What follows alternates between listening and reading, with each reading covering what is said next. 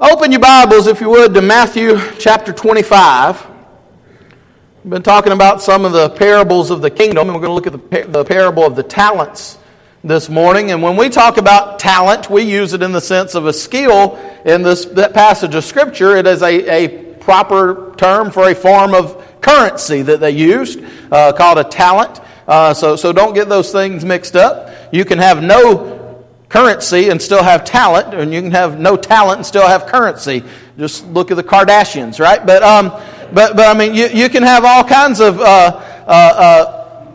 offerings unto God, and that's really what we want to look at this morning. Is what do we have to offer to the kingdom of God? When we talk about the kingdom living, when we talk about the kingdom parables being a part of the work that God has given us to do, this is a tremendous passage of Scripture, because Jesus is laying this out here, that whatever we have been given that to the glory of God. And it is our choice whether we're going to glorify God with what we've been given or whether we're going to hold it back. And the reason we hold back so often is because we don't truly understand the nature of the master. And that's what we see in this passage of Scripture, is that we see a servant who really did not know his master.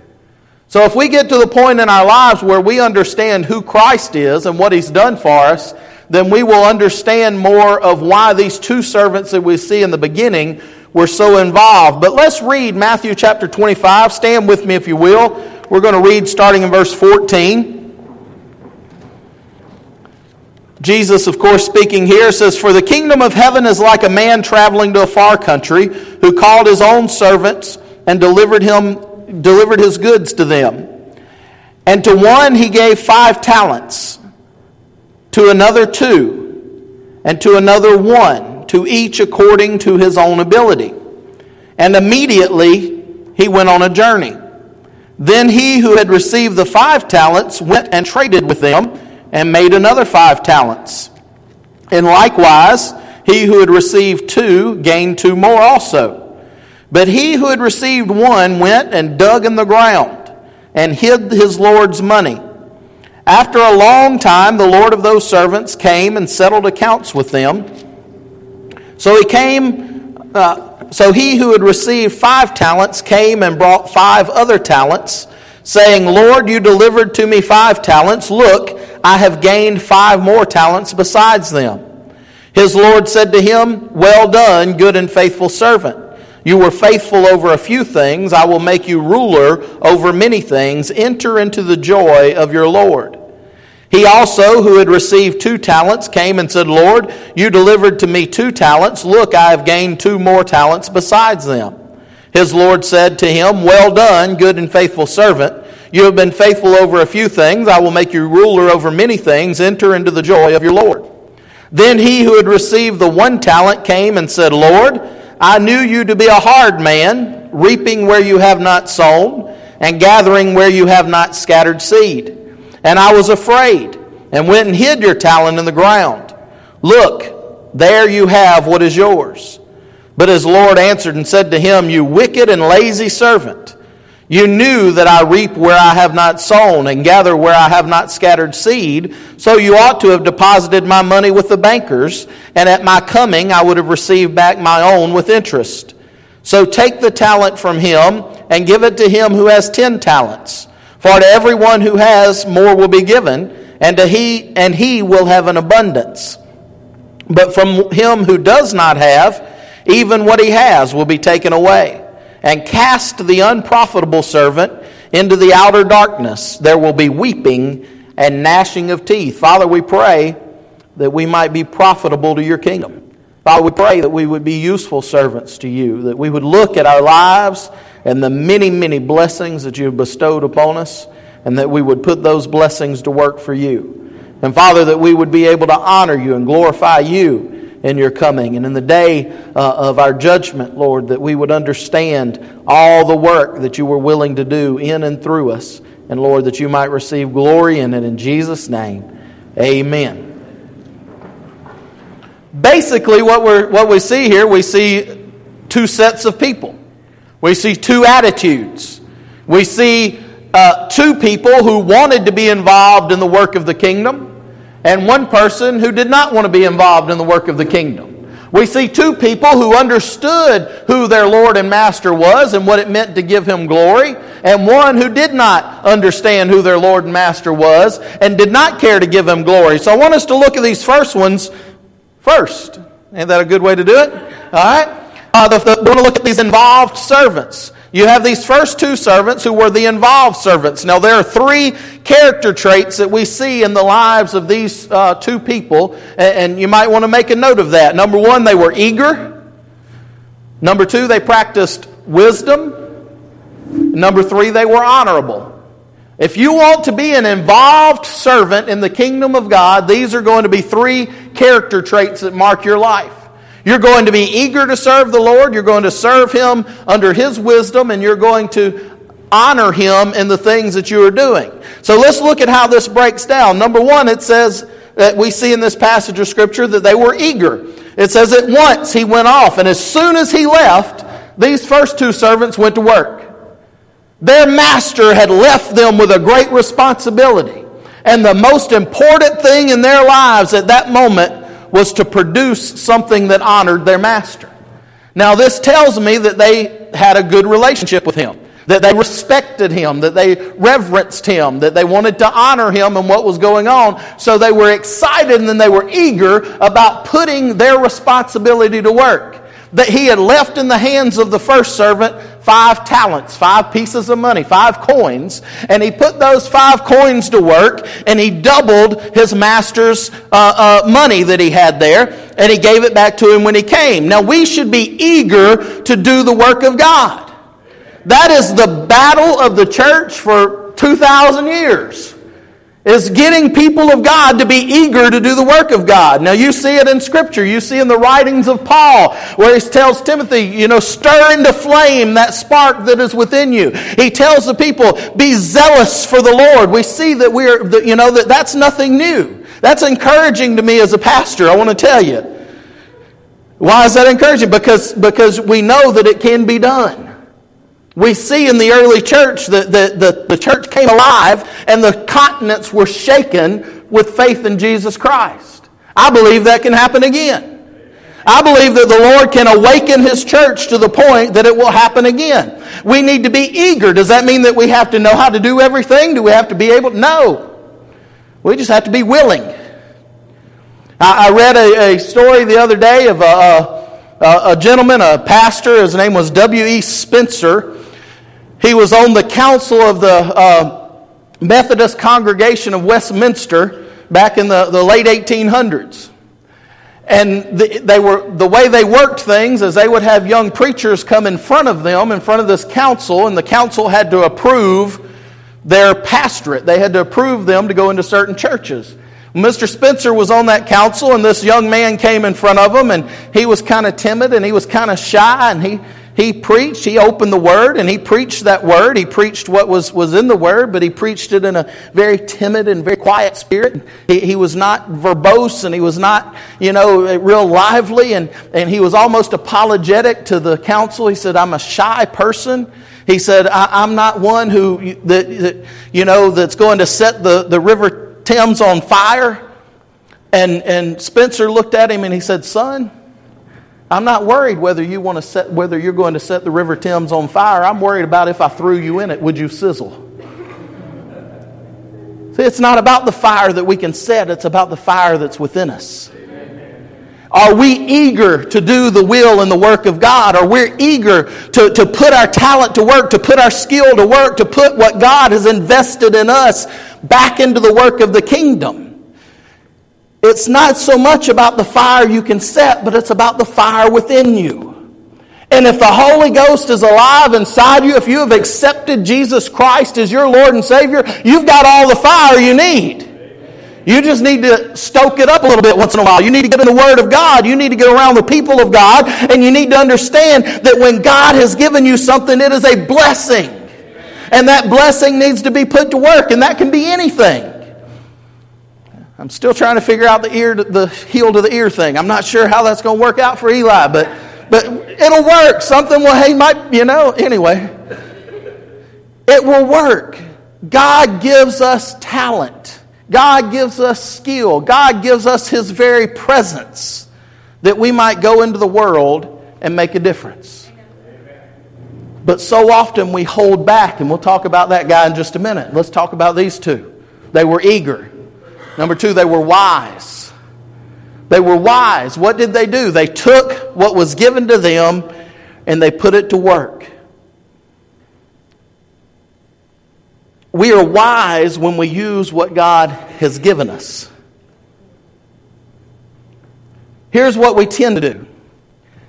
Well, if I had this or was able to do that, or if I had this much money, or I had this skill, or I had that talent, or this resource, then I would be able to do this for the Lord. Any of you ever do that? I've got to raise both hands. I do that all the time. Lord, if I could just have this and this, I'd be able to, fill in the blank. You see a need. Oh, I'd like to meet. I can't meet that need. What need can you meet? What skill have you been given? What talent have you been blessed with? What resource is in your possession that you can put to work for the kingdom of God? That's the question. And here's what we tend to do, though. We worry.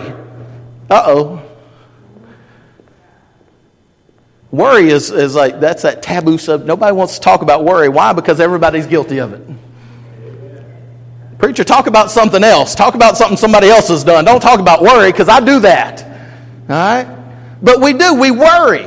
We get consumed with worry. Here's the nugget of the day, all right? You ready? Worry and wisdom do not mix.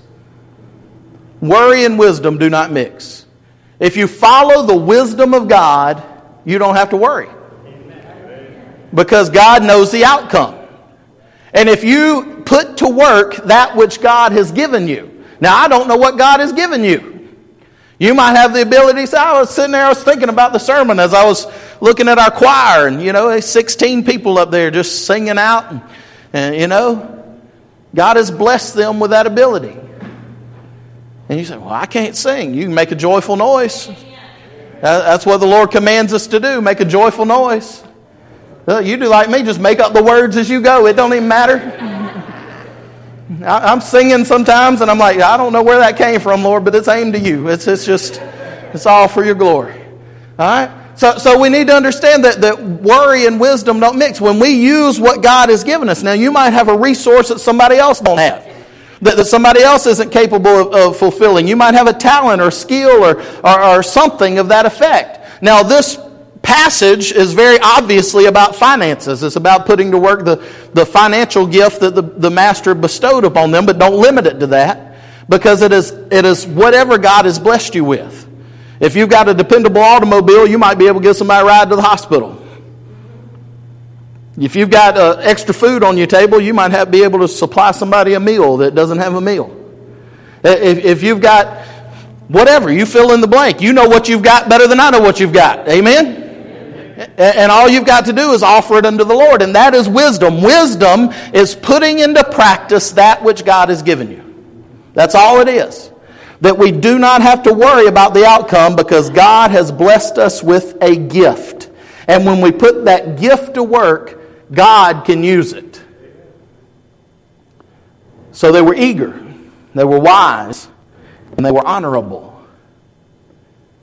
Now here's where we separate ourselves from some other teachings. There are a lot of teachings out there that take this passage of Scripture and just murder it. And they say, well, you take what God's given you and He's going to give you twice as much. You invest in this ministry and He's going to give you 10-fold and 100-fold and 450-fold. All right? No, that's not what He's talking about. Do you see what the servants do? If you don't see anything else, you see what these servants do. They invest what their master has given them, and when the master returns, what do? They give it back to him. It is for his glory.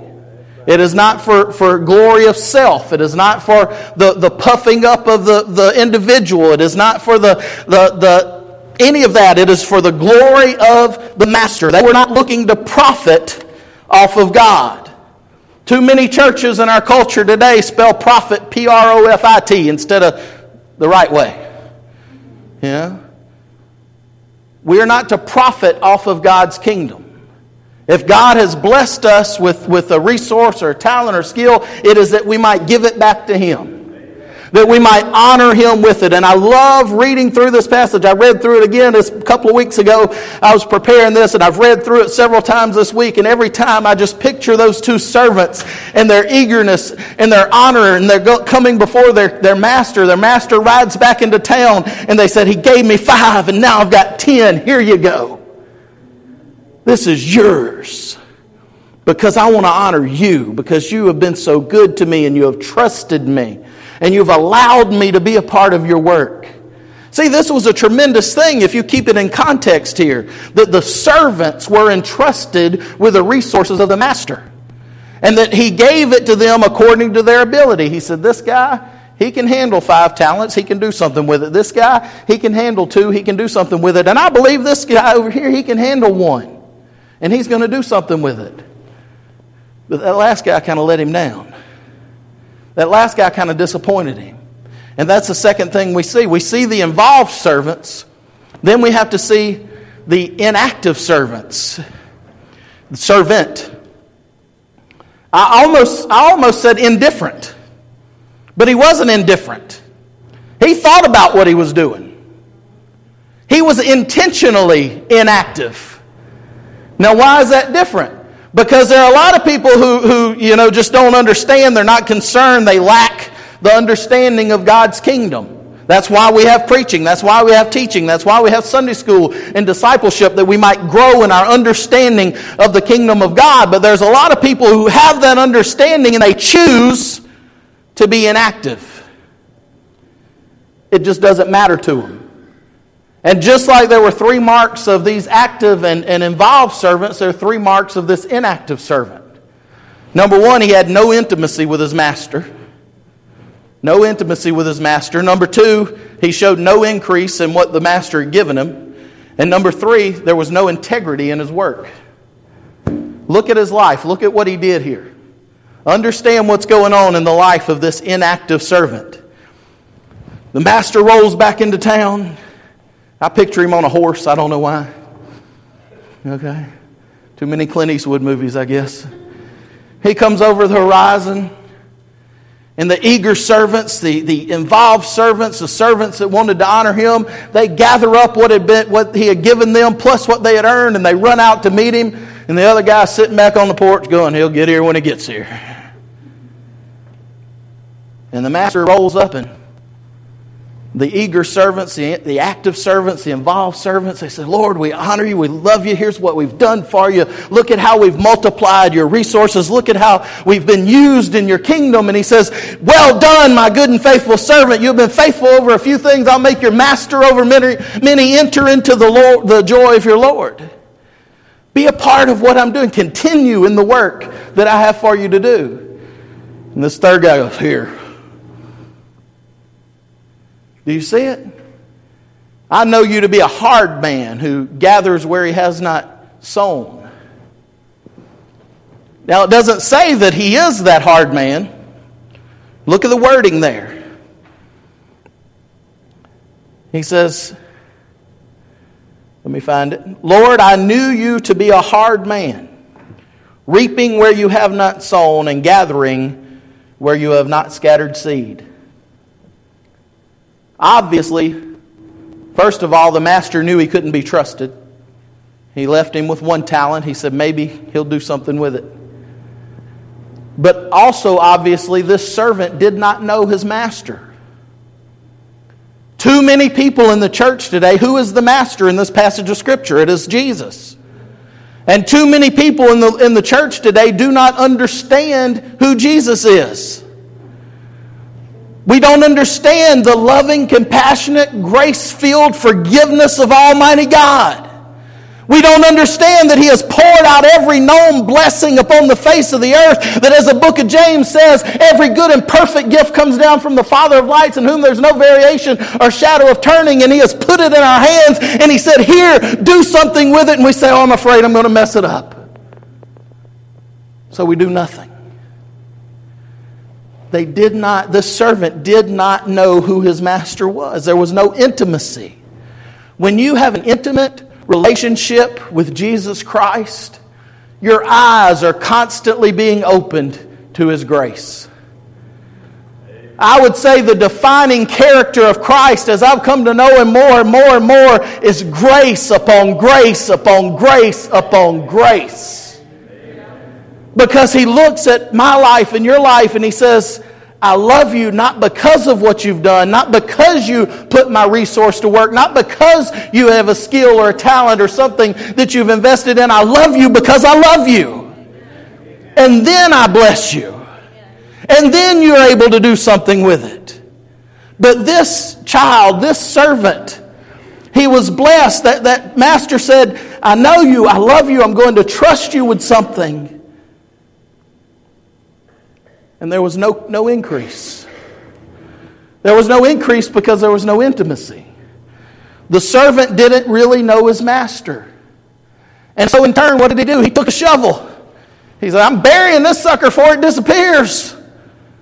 I'm going to hang on to this so that when he rides back, when that mean old master of mine runs back into town, I'll be able to give it back to him. That's how a lot of people live. You know that? They live in a irreverent, irresponsible, unusual fear of God. Now, we should have a reverent fear of God. But so many people are scared to death they're going to do something wrong that they don't do anything. So there's no increase. He should have done. What does the master say? He says, you should have at least put it in the bank, son. Wise up. I've given you a little something. Do something with it. Now, obviously, we're talking about burying what God has given us. And finances is the obvious interpretation here. That's the first interpretation because that's what he's talking about. Are you burying what God has given you? Are you digging a hole and throwing it in? Basically is what he's saying. Now I want to tell you from the pulpit, first of the year I challenged the church, many of you, I said, look, we need to make a step up and we need to be tithers. We need to be people who take what God has given us and put it to work. We need to take off the top what God has given us and say, I'm going to put this back into the kingdom work of God. And many of you have come and told me that you've done that and you see how God is using that. And I can tell you as a church, we can see how God is using that. But that's not the only interpretation. It's not limited to that. You think about the wedding feast parable. It wasn't limited to what kind of clothes you wear, all right? There was a greater application, and the greater application here is that God wants to take what He's given you, and He wants you to put it to work, He wants you to trust Him with it, and He wants you to see it come to life. Every person in this room has been given spiritual abilities. Every person in this room has been given natural talents. Every person in this room has been given some sort of resource that they can put to work for the kingdom. And if we would just get on board and do what God has called us to do, there's no end to what He could do through us. But this servant was inactive. Not accidentally, not indifferent. He knew he was being inactive. He chose. He picked the shovel up, he dug the hole, and he put his money in there and he buried it. Why? Because he didn't know his master. He had no intimacy with his master, so there was no increase in what he had been given. And he also had no integrity. Now I read this. I want to read this again. Verse 25. Look at that. And I was afraid and went and hid your talent in the ground. And look at this last phrase. Look, there you have what is yours. Do you see the attitude? Am I the only one that picks up the sass in that passage of Scripture? Look at what he does.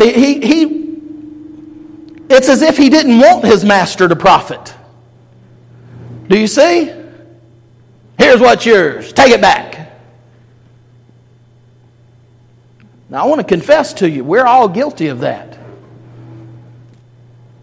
We're all guilty of looking at what God has blessed us with and wanting something else. Now, I have in mind, and it doesn't say this in Scripture, and I don't want to add something that's not there, but I think when we read Scripture, it is open to interpretation through the Holy Spirit, and I don't believe this is in any way contradictory to what the Bible teaches. I believe that there was some jealousy involved in this passage. I believe that Mr. 1 Talent was sitting over there on the porch looking at Mr. 5 Talent going, yeah, he's got 5 talents, I got 1 talent. Right? Can you feel that? You ever do that? I do. You looking at the other, well, what's he got? I ain't got. How come he got? God blessing him doing this and this. You know?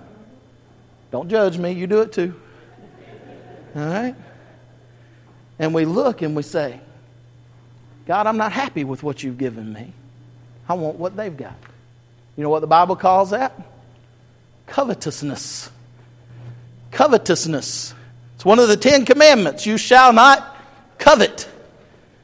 Don't want what the other guy's got. Guess what I'm going to tell you? I'm going to let you in on something. If you have what the other guy's got, you're not going to know what to do with it either. Because if you can't use what God has given you, there's no way you can use what somebody else has got. I believe that is a principle of kingdom living. That God gives us what He gives us. That we might use it to His glory. That it might return to us, that we might continue to use it to His glory. I see that in Exodus 33, where Moses says unto God, he said, if I have found favor in your sight, show me your glory, that I might find favor in your sight. That we understand that as God shows His blessings and we put those blessings to work, that they are multiplied in the kingdom work. And that if we have the integrity that we should have, that this servant did not have, that we don't say, here God, here's what's yours. Now some of you might write your tithe check and say, oh, I'm going to write a tithe check. I'm going to tell you, the Bible says that God loves a cheerful giver. I always like to tell the story of Billy Graham. Some of you heard me tell this before. Billy Graham was in a meeting of some sort and they went to take up the offering. And he pulled out his wallet and he had a 20 and a 5 and he accidentally put the 20 in the offering plate. And the offering plate went around and he looked at his wife, Miss Ruth. He said, Ruth, I meant to put the 20 in the 5 in the offering plate. And I put the 20. She said, real quick, and she said, that's all right, you only got credit for the 5. All right? Because it's about attitude. And we understand that this man's attitude, his integrity, was all wrong. He was inactive. Last thing right here. How does this all wrap up together? The inescapable truth of judgment. See, because all of these kingdom parables are about either being a part of the kingdom of God or being opposed to the kingdom of God. And this man, even though God had trusted him, even though the master had tried to bless him, even though he had bestowed something upon him, he chose to not be a part of the kingdom. And we see a picture here of this final judgment. Verse 29, it says, for everyone who has more will be, verse 30, it says, and cast the unprofitable servant into the outer darkness. There'll be weeping and gnashing of teeth. That's always a reference to eternal separation from God. And it's a picture of that final judgment. Bear with me and let me read this to you out of 1 Corinthians chapter 3. Each one's work will become clear, for the day will declare it, because it will be revealed by fire. And the fire will test each one's work of what sort it is. If anyone's work which he has built on it endures, he will receive a reward. If anyone's work is burned, he will suffer loss, but he himself will be saved, yet so as through fire. What does that mean? That our works will be tested. Everything we do upon the face of this earth, every day we live, every word we say, every work that we do will stand before God and be tested. And every work that is not of God will be gone. Everything will be wiped away. It'll be destroyed. It'll be burned up. But he says, he will be saved, yet as through fire. What does that mean? I take that to mean that this guy was not saved. This guy was lost. He had no faith. He wasn't judged because of his lack of using the resource. He wasn't judged because he didn't put the blessing to work. He wasn't judged because he had a bad attitude. He wasn't judged because of all these things. He was judged because he had no faith. It was not a lack of works that had this man cast out. It was a lack of faith. He did not know his master. He did not trust his master. And he did not wish to bring his master glory.